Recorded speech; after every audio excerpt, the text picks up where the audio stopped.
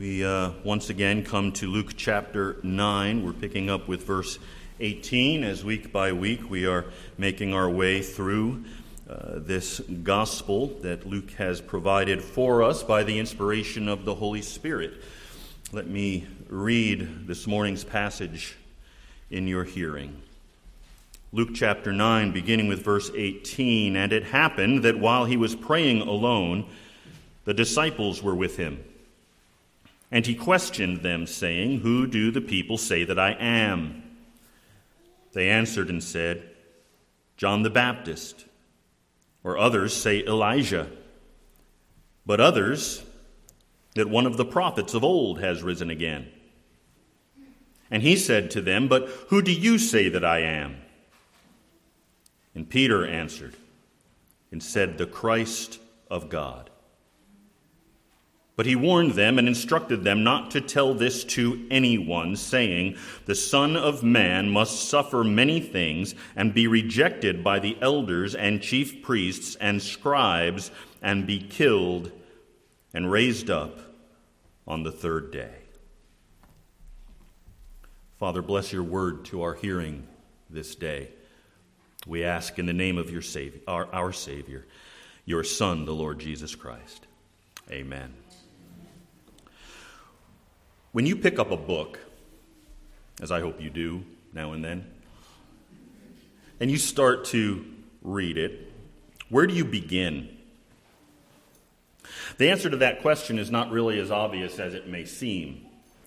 You may be thinking, well, someone begins a book, they begin at the beginning, of course.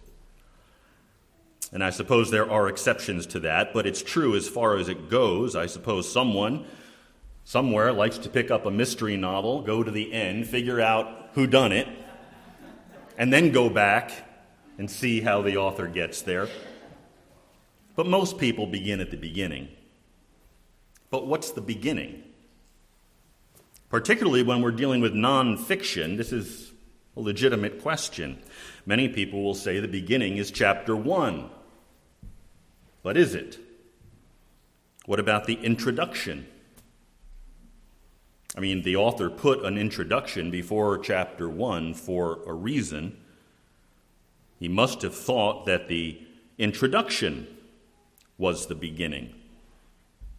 I know a lot of people skip that. I've never understood why. The introduction to a book often provides a great deal of useful information, which is helpful as one works his way through the rest of that book. Typically, it tells you not only what the author wants to tell you in the book and how he is going to tell you what he wants to tell you, but also why he's telling you what he has put in this book. He tells you why he bothered to write it in the first place. If you remember, way back at the beginning of our study in the Gospel of Luke, right there in the first few verses of his gospel, Luke gives us his introduction, and he deals with all those questions. And he lays it right out for us in the first few verses of his gospel. He explains what he's going to write, and he explains how he's going to write it. He says that he has compiled an account of the things accomplished among us, and that having investigated everything carefully from the beginning, that he's going to write it out in consecutive order. He also gives us his purpose for writing. He's writing specifically to a man named Theophilus, so that you may know the exact truth about the things you have been taught. And there you have it. In those first few verses, you know what he's writing, you know why he's doing it, and how he's going to tell you about it. And that's what we've seen him do thus far in our study of his gospel. So Luke's been giving us an account of what he calls the things accomplished among us. He's been telling us primarily about the things that Jesus has been doing. Now, of course, there's a sequel to the gospel called the book of Acts. Luke is also referring to that, these things accomplished among us. He's starting with Jesus, but he's going to go all the way through to talk about what happens after the resurrection through the apostles, through the church. So that's going to continue. As we continue to work our way through this gospel, particularly the first 9 chapters that we've seen, we can make some inferences regarding the most important questions that Luke seeks to answer. The most important, above all else, is what we're dealing with this morning. Who is Jesus? And like a mystery novel, Luke has left us a series of clues. And if we're paying attention, those clues lead us to an answer. Here are some of the clues we've seen thus far. We've seen Jesus teach with God's authority. We've seen Jesus display power over sickness. We've seen him display power over creation. We've seen him display power over the spiritual realm. We've seen Jesus display power over death. We've seen Jesus display the power to forgive sin. Luke's been laying out one clue after another, all intended to act as the proverbial breadcrumbs. If you follow the breadcrumbs, you'll get where Luke wants you to go. And where he wants you to go is to arrive at the conclusion that Jesus is the Christ, the Son of God. And so in the passage that we're looking at this morning in chapter 9, you've got a high point in his gospel. He's been building to this point. Jesus' teaching is unlike the teaching of other men because he teaches with the authority of God. He stands up in the synagogue there in his hometown of Nazareth and he declares, "The Spirit of the Lord is upon me, because he anointed me to preach the gospel to the poor. He has sent me to proclaim release to the captives and give sight to the blind, to set free those who are oppressed, to proclaim the favorable year of the Lord." And Jesus really did mean that what Isaiah prophesied back there in Isaiah chapter 61 of his prophecy, 600 years before, was actually about him.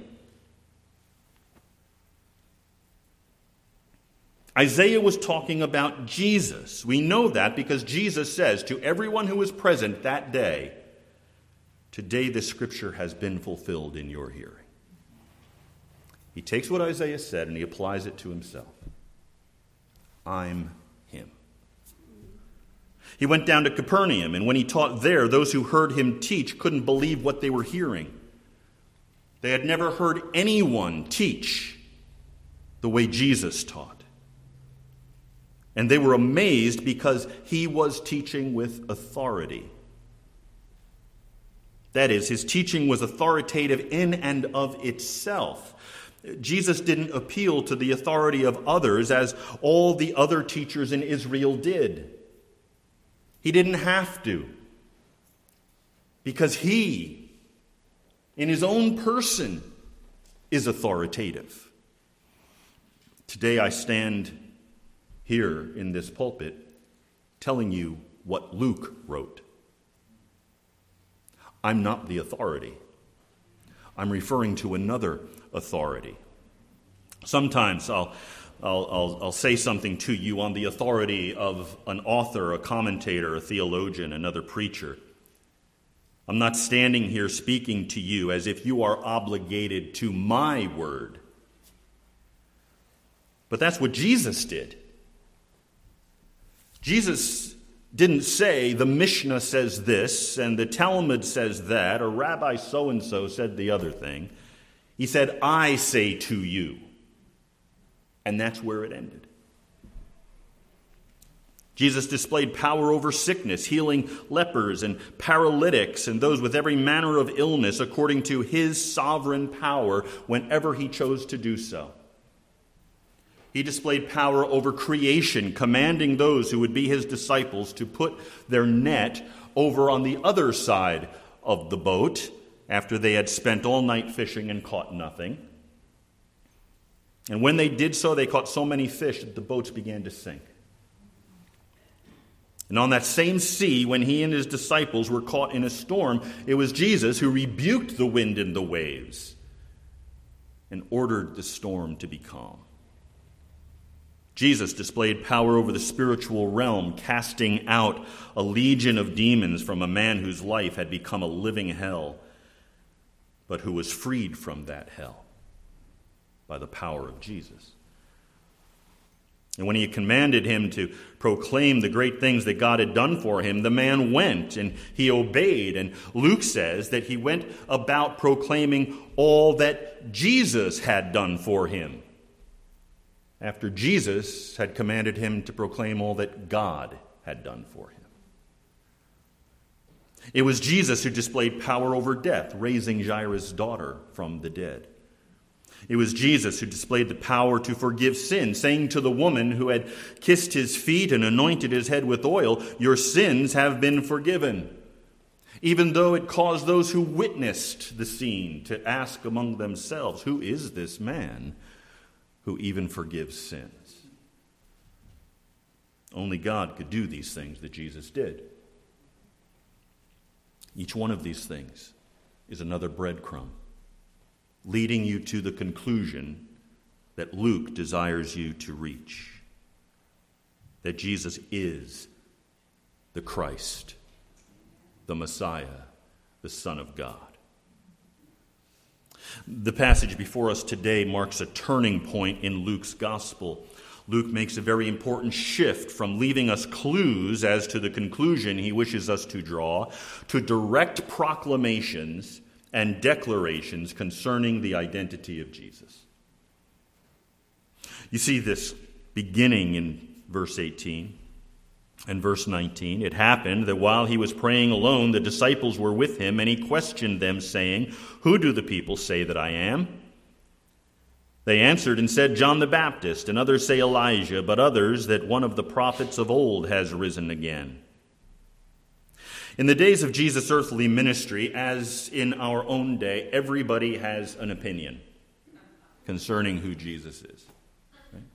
Everybody has an opinion about everything. But for our context, we'll narrow that down a bit. Right? Remember, we saw earlier in this same chapter that by this time Herod had already executed John the Baptist. So some were suggesting that perhaps Jesus was really John the Baptist risen from the dead. After all, he preached the same gospel of the kingdom. And he exhibited the same kind of fearless ministry in terms of challenging the religious and political leadership of his day. So some had the opinion that he was John the Baptist come back from the dead. Another popular opinion was that he was Elijah. Based on the passage in Malachi, this was an understandable mistake as well. Malachi 4:5 says, "Behold, I am going to send you Elijah the prophet before the coming of the great and terrible day of the Lord." So the people were waiting for Elijah. They were told that he was going to come. So they're looking for him. And in their understanding, the great and terrible day of the Lord would have been that day when God would destroy the Roman occupiers and once again establish the throne of David there in Jerusalem. That's what they were waiting for. So when Jesus comes preaching with authority, performing miracles, and raising the dead, it was only natural for some of them to see in Jesus the strength and power of Elijah.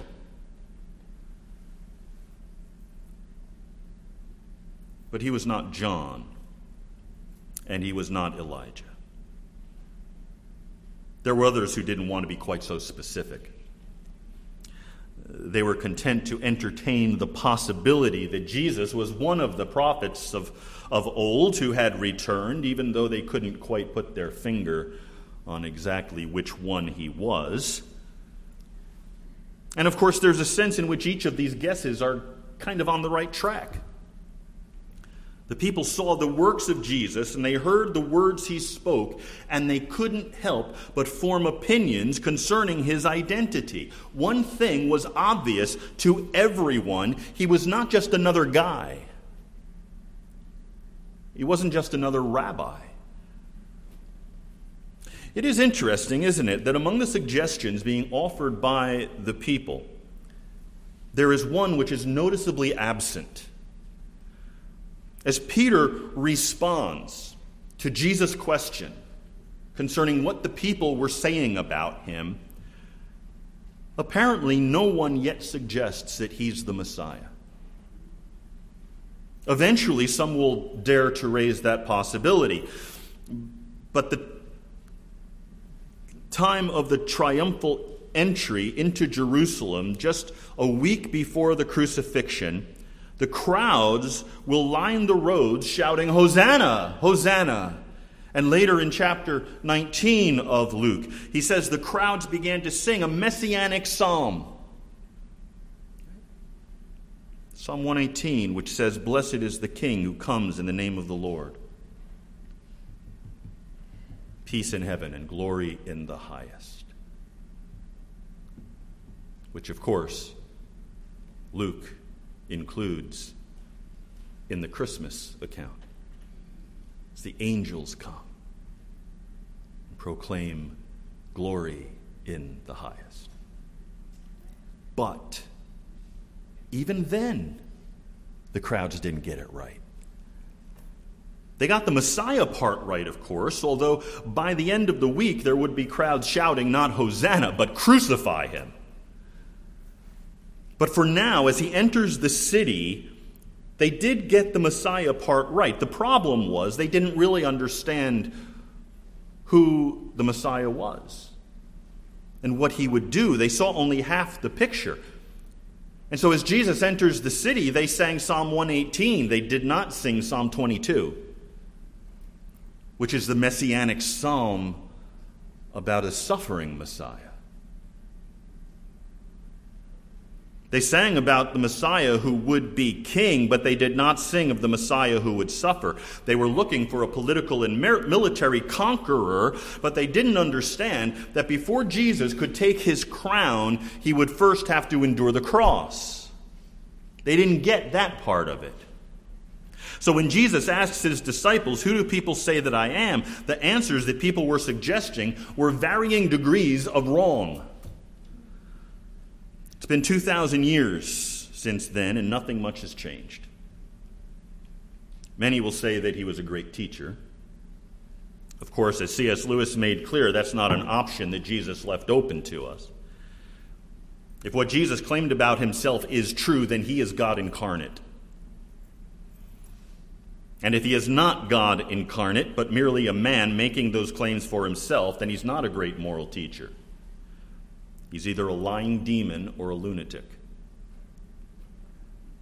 There are others, primarily in various cults, who want to say that Jesus is some kind of angel or demigod.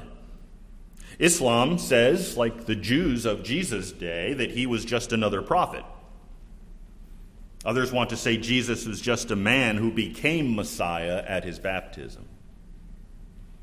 Over the past 150 years or so, we're hearing more and more of this today, of course. We've heard that Jesus was a radical political figure, intent on tearing down the power structure. But before he could do that, he got taken down by the man.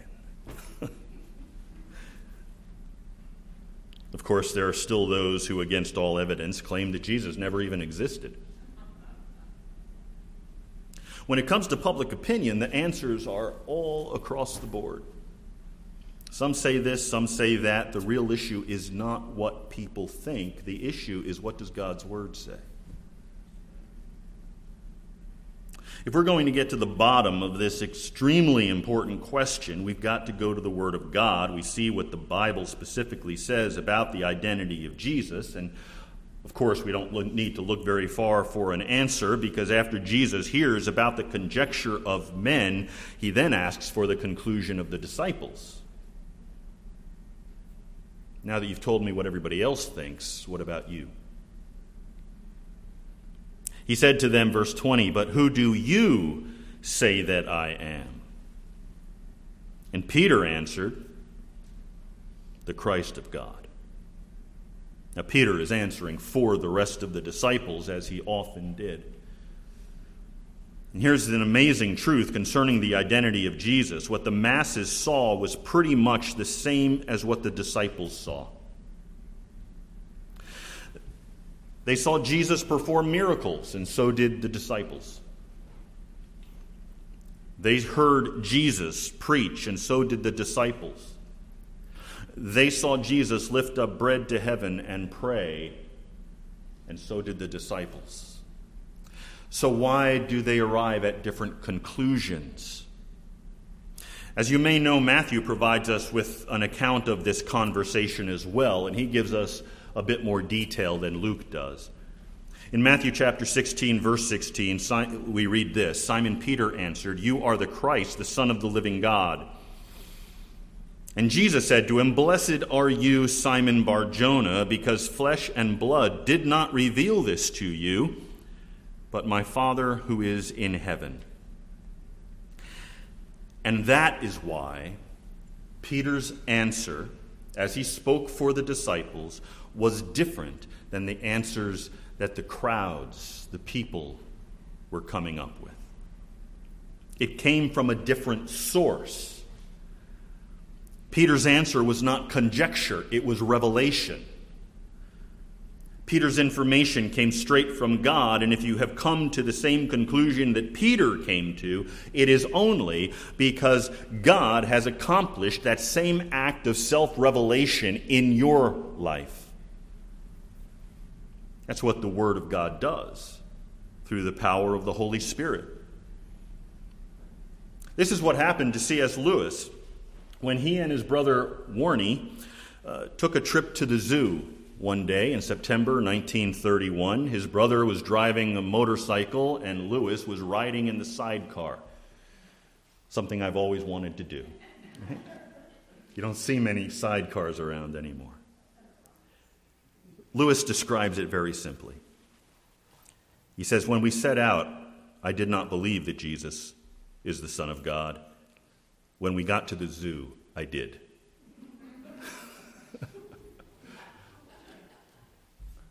What changed?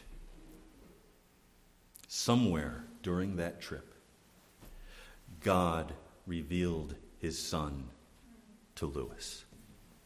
This was Spurgeon's experience as he sat in a little primitive Methodist chapel one night during a blizzard that had prevented him from going to hear the very famous preacher of the day, which he had intended to do. Instead, he describes having to endure the preaching of a man who had not been intended to preach that night at all. The actual preacher got stuck, I guess, because of the storm. That was Spurgeon's conjecture anyway. Couldn't get there. And so you have this man who apparently had no gift in the area of preaching, but he took it upon himself to do so because nobody else was there to do it. And Spurgeon writes about what a terrible preacher this guy was. He says he was a cobbler or a tailor or something. He just didn't know what to do. So Spurgeon says he was obliged to stick to his text for the simple reason that he had nothing else to say. Which is what happens. You stand up and maybe you've never preached before, don't have any clue as to what you're doing. And you look at the text, say, okay, I'll read the text. And you read the text, and then, now what?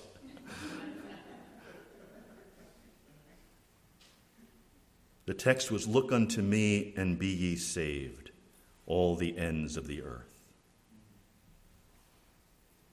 By the end of the sermon, Spurgeon recalled, the cloud was gone. The darkness had rolled away. And that moment I saw the sun. And I could have risen that moment and sung with the most enthusiastic of them of the precious blood of Christ. What changed? What changed in Lewis? What changed in Spurgeon? What changed in me as a 13-year-old in a school gymnasium? What changed in you when you heard the gospel and believe? Jesus was revealed to you through the word, through the gospel. Whereas you were blind, now you could see. A supernatural work of God took place in your life, if you now find yourself in Christ. Luke, under the inspiration of the Holy Spirit, has been revealing to us the identity of Jesus throughout his gospel. Luke tells us that Jesus is the son of David, the legal heir to the throne of David.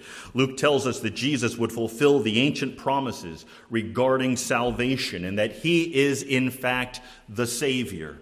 At Jesus' baptism, we have the account of God the Father declaring Jesus to be his Son.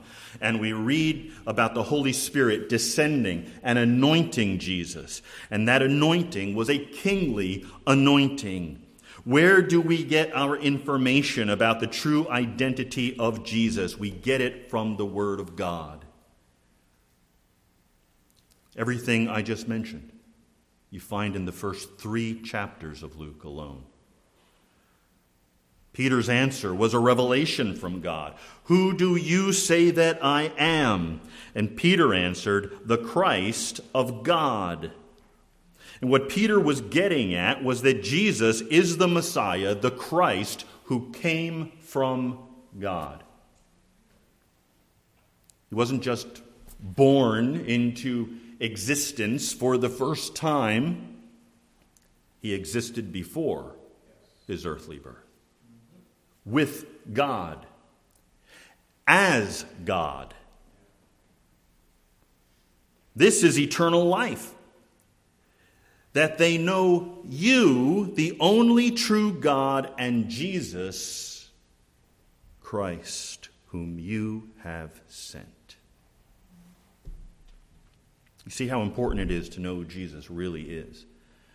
Eternal life lies in the balance and is dependent on our knowledge of Jesus' identity. Based on all the facts found in Scripture and based on God opening our eyes, we believe, and salvation then becomes a reality. If all we think about Jesus is that he existed, or was a good man, or a great teacher, or a good model for morals, we have not believed, and we have yet to be forgiven of our sin and reconciled to God. We have not yet believed what we need to believe in order to be saved. Knowing Jesus as the Christ, the Savior, that, Jesus himself says, is eternal life. Now, the rest of the story. But he warned them and instructed them not to tell this to anyone, saying, the Son of Man must suffer many things. The Son of Man must suffer many things and be rejected by the elders and chief priests and scribes and be killed and raised up on the third day.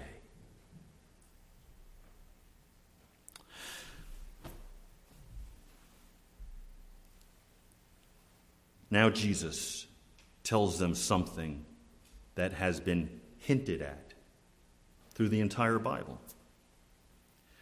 The Son of Man must suffer many things and be rejected by the elders and the chief priests and the scribes and be killed and be raised up on the third day.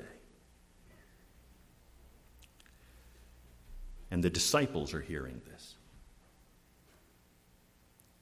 Peter has made this great declaration. You are the Christ, the Son of the living God. And Jesus says, you're right, and they're going to kill me. Jesus has every right to rule and reign. He meets all the criteria. He is the legal heir to David's throne.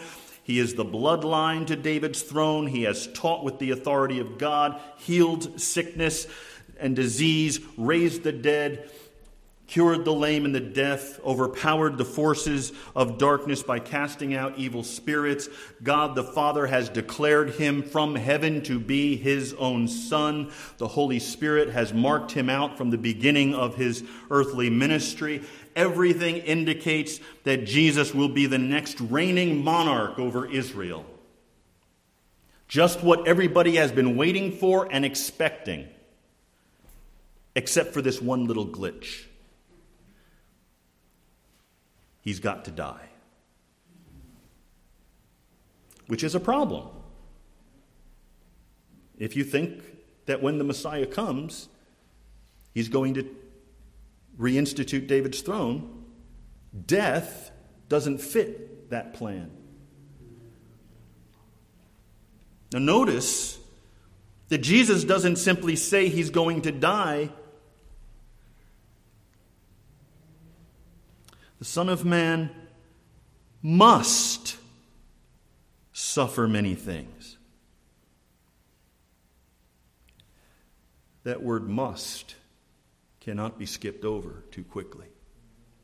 It applies to everything that Jesus then says. He must suffer many things. He must be rejected by the elders and chief priests and scribes. He must be killed. He must be raised up on the third day. This is not a good guess on Jesus' part. He's not saying, guys, the way things are going, I'm not sure this is going to turn out very well. He says the Son of Man must suffer, be killed, and be raised. You know what that means, don't you? It means that when someone asks the question, who put Jesus on the cross, the answer is not the Jews. It's not the Romans. It's his Father. God put Jesus on the cross.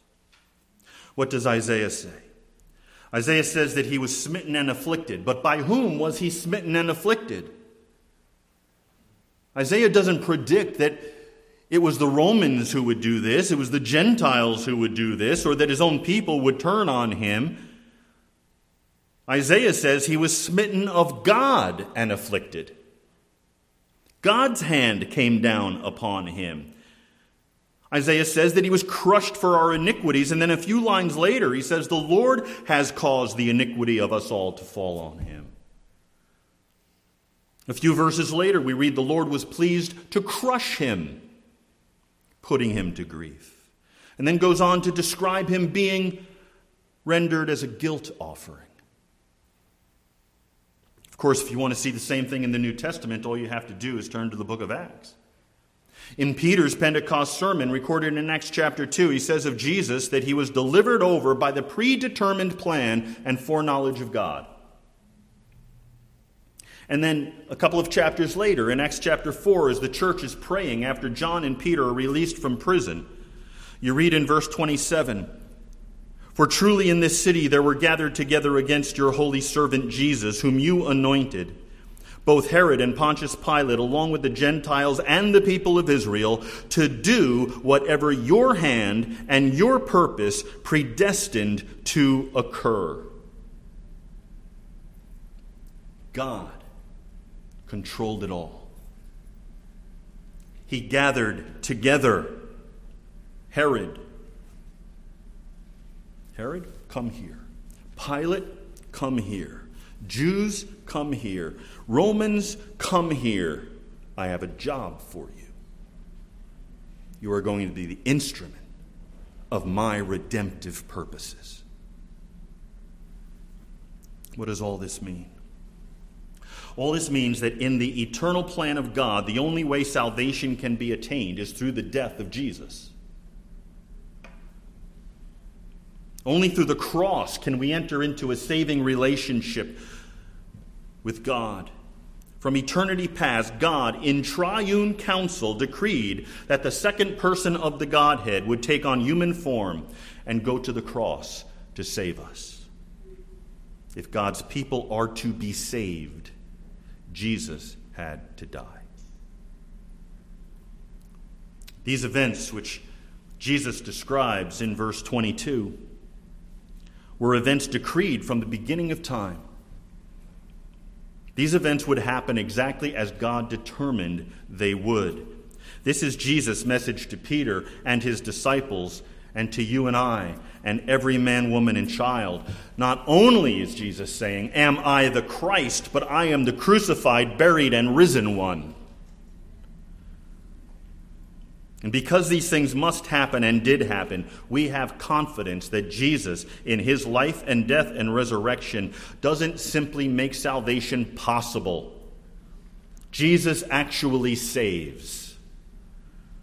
The effects of his death spans the centuries, and reaching back to Adam and Eve, up into the lives of his contemporaries in the first century, and then on further to the present day, saving you and me, and then on into the future, until the church is complete and he returns again.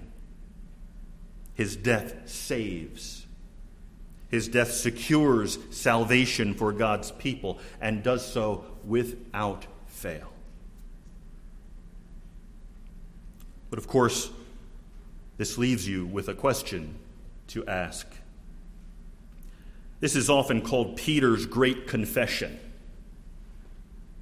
Is it your confession? What do you say to this question that Jesus is asking? How do you answer this question? Is he your Lord and Savior? Have you trusted in the one who is the Christ, the Son of God? Have you repented of your sin? Are you currently being conformed to his image? Who do you say Jesus is? There is no more important question. You may consider many important questions in your life. You will never consider a question more important than this. Jesus is looking you in the eye and asking, "Who do you say that I am?" If your answer is, you are the Christ, the Son of God, you are the Messiah, then there is joy opening up before you that I can't adequately describe for you, and that you cannot comprehend, in which none of us will ever get to the bottom of. And if that is not your answer, then I pray, however you answer this, it will not remain so. I pray that one day God will give you the revelation that he has given to Peter and to so many others, so that with the rest of us you might say, "Jesus, you are the Christ, the Son of God, and you are my Lord and my God." Father, make it so. Father, should there be any here today who do not know Jesus as their Savior, Father, I would pray that you would make it so. Reveal yourself to them through your Son.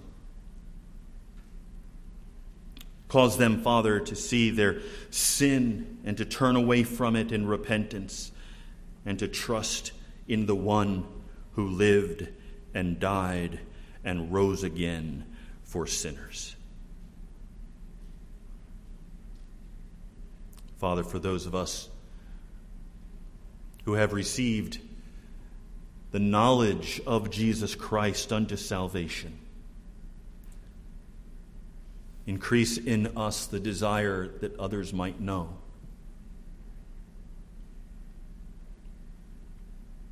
Cause us, Father, to desire to share this good news with those who so desperately need it.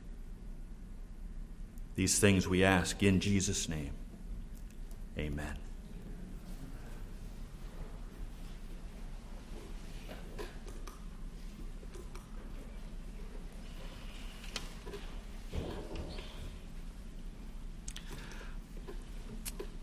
Let's stand together as we close our service this morning.